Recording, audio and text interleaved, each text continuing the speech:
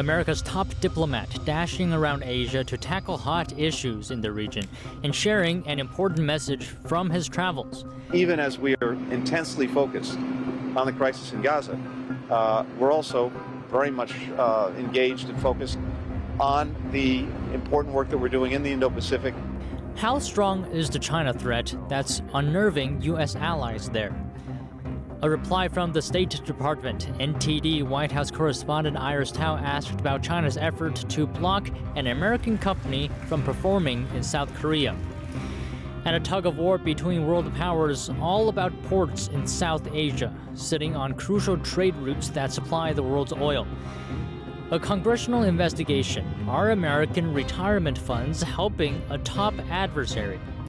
Welcome to China in Focus. I'm Don Ma in for Tiffany Meyer today. The U.S. grappling with one global challenge after another. America's top diplomat Antony Blinken arriving in South Korea on Wednesday. He's slated to talk to his counterpart about North Korea's close military ties with Russia. That's not the only issue that needs to be dealt with, though. Blinken was in Tokyo on Tuesday meeting with foreign ministers of the G7, world's 7 largest advanced economies.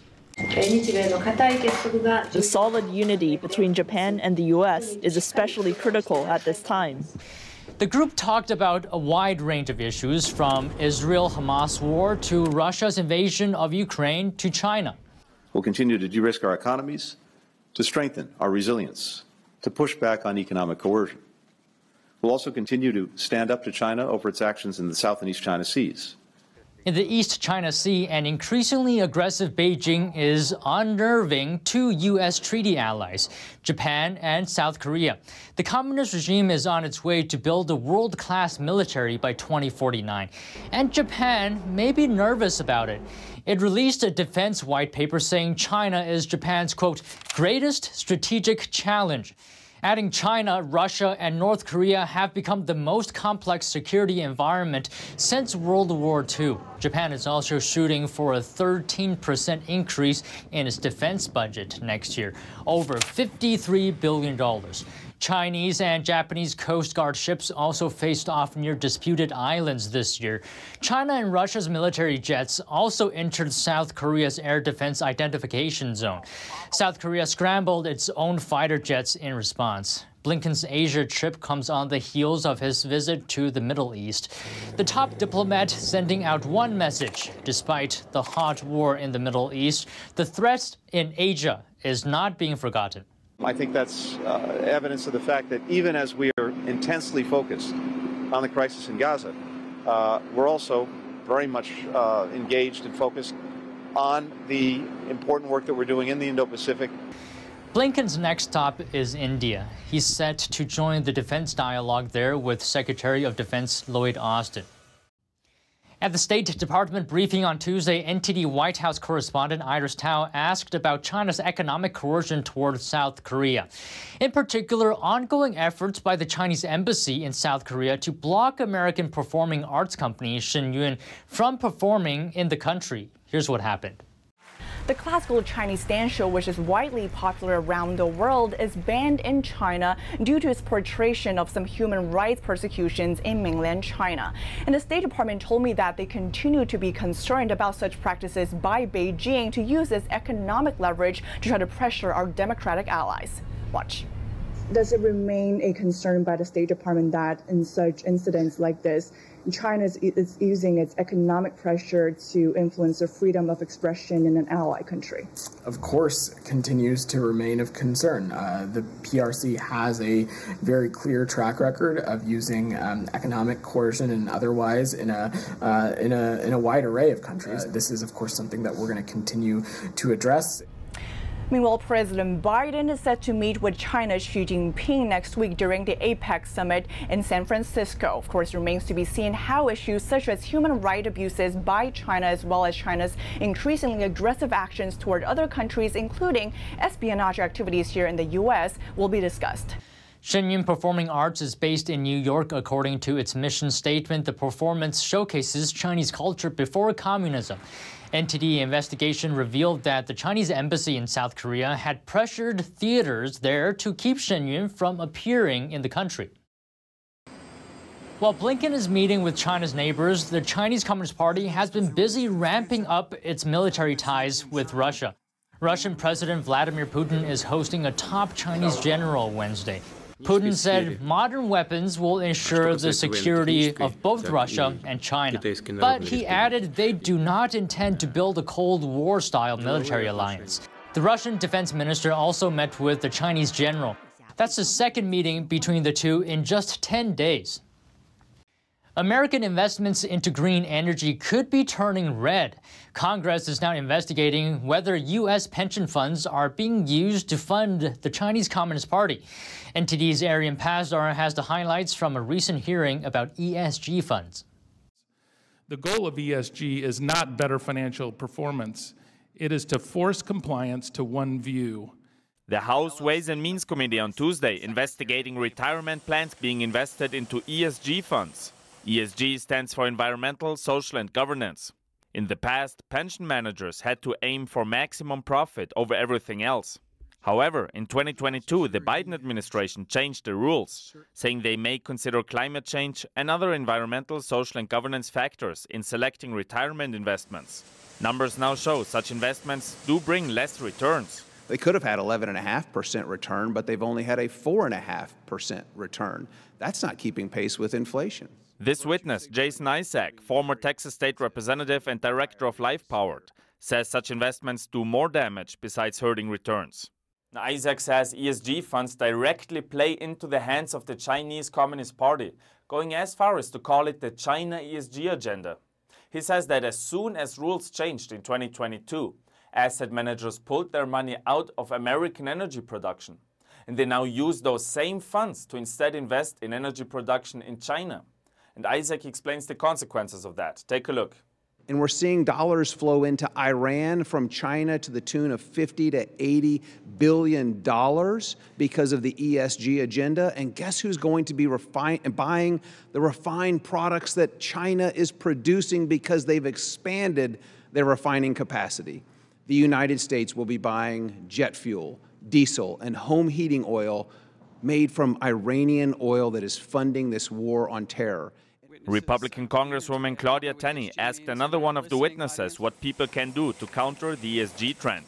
Each of us as consumers need to have our voices heard. When we see companies politicizing their business like we saw with Bud Light and Target, that we don't patronize those businesses. Democrats at the hearing often criticized Republicans for what they called wasting time on a hearing about ESG. They said there are more important topics to be discussed right now, such as funding the government, for example. Arian Pazdar, NTD News. War between the U.S. and China, and it all ties back to a seaport in Sri Lanka with a significant geopolitical significance. The U.S. announced over $550 million in financing on Wednesday for a port terminal in the Asian country. That's as Washington looks to curb Beijing's influence in the region.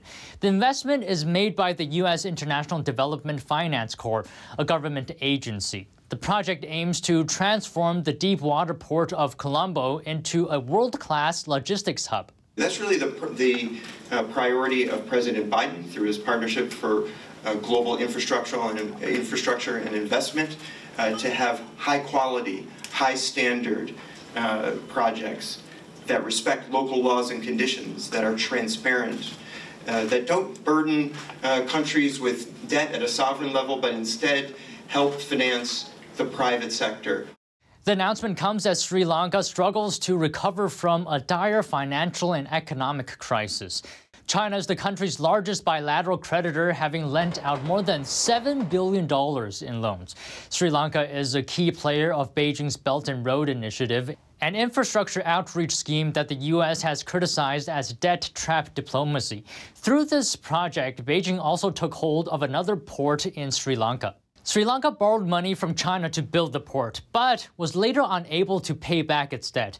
In exchange, Sri Lanka leased the port to China in 2017. China has used its economy and its worldwide presence, diplomatic presence, to begin to reshape the world in its own image. Sri Lanka's location makes it a prime target of the push-pull for influence between world powers. The island sits halfway between several trade routes responsible for bringing oil from the Middle East to areas around the world, including China. President Biden is slated to meet Chinese leader Xi Jinping next week. The talks are expected to become the highlight of a global summit in California. Hosted by the Asia-Pacific Economic Cooperation, or APEC, the organization's members represent 60% of global economic power. Thousands of world leaders and CEOs will attend the conference. Here's NTD's David Zhang with more on what to expect. 20,000 attendees representing 21 member economies will be in the city of San Francisco. But what are the highlights other than heightened security, massive road closures, and protests? I think it's particularly significant this year because with the tension between the United States and China, the opportunity to have President Xi meet with President Biden is a very important one. The White House announced last week that U.S. President Biden will meet with the Chinese leader Xi Jinping, making the first time the two leaders will speak in person since a year ago. Chairman Xi is facing a lot of pressure of a downturn economy in China. He wants American business to go to China to make more investment, and he also wants Americans to buy more products from China. So that's why he's coming. Both sides have been showing signs of easing up the tensions. As I've said since the beginning of my administration, we seek competition, not conflict with China. We're not looking for a new Cold War.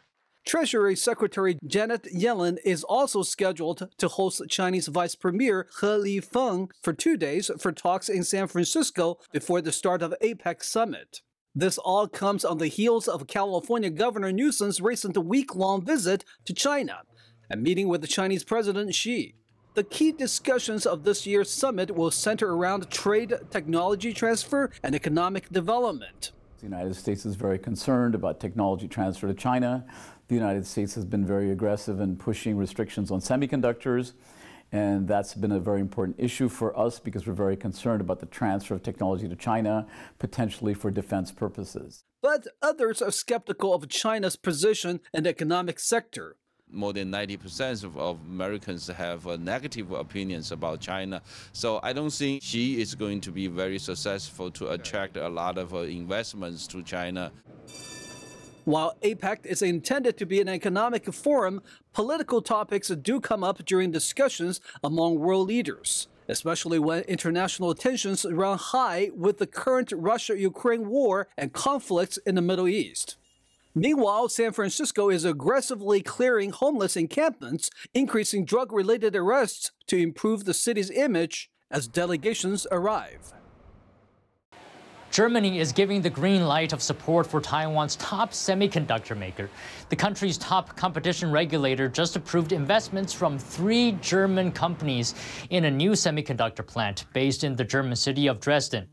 The project has been dubbed the European Semiconductor Manufacturing Company, or ESMC, founded by Taiwanese chipmaker TSMC.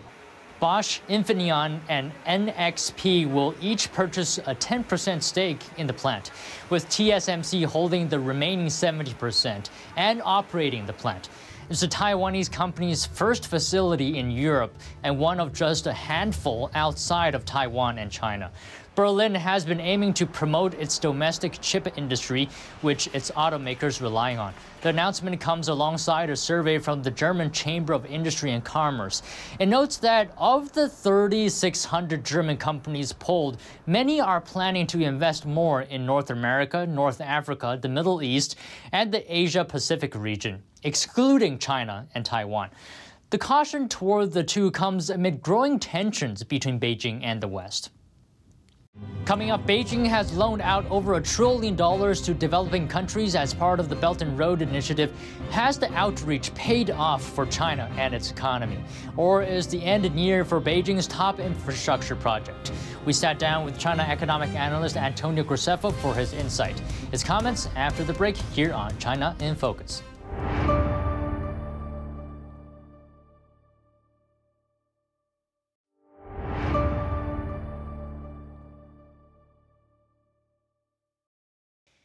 Welcome back to China in Focus. I'm Don Ma in for Tiffany Meyer today. As part of the Belt and Road Initiative, developing countries owe China more than $1 trillion in debt, and the due date has come knocking. Did China's massive investment pay off? And can the country afford to keep writing checks for developing countries? We sat down with China economic analyst Antonio Graceffo for more insight. And now joining me here is China economic analyst Antonio Graceffo. So according to the latest data, it seems like developing countries owe Chinese lenders at least $1.1 trillion. And part of that is from the Belt and Road Initiative. My question to you is, do you think these loans that China have given out, has it paid off? About 80% of the loans were made to countries that can't afford to pay them back, and about 50% of them are now coming due. So essentially, China is losing money on these investments, right? So China is now sort of shifting gears where instead of making additional infrastructure loans, they're making like rescue loans, and they're restructuring loans, and they're rolling loans over. So I'm going to coin a phrase now. I'm calling it the reverse debt trap. The reverse debt trap. Would you like to elaborate on that? Yes. Originally, Western media and analysts were saying China is trapping these poor countries in a debt trap by loaning them money.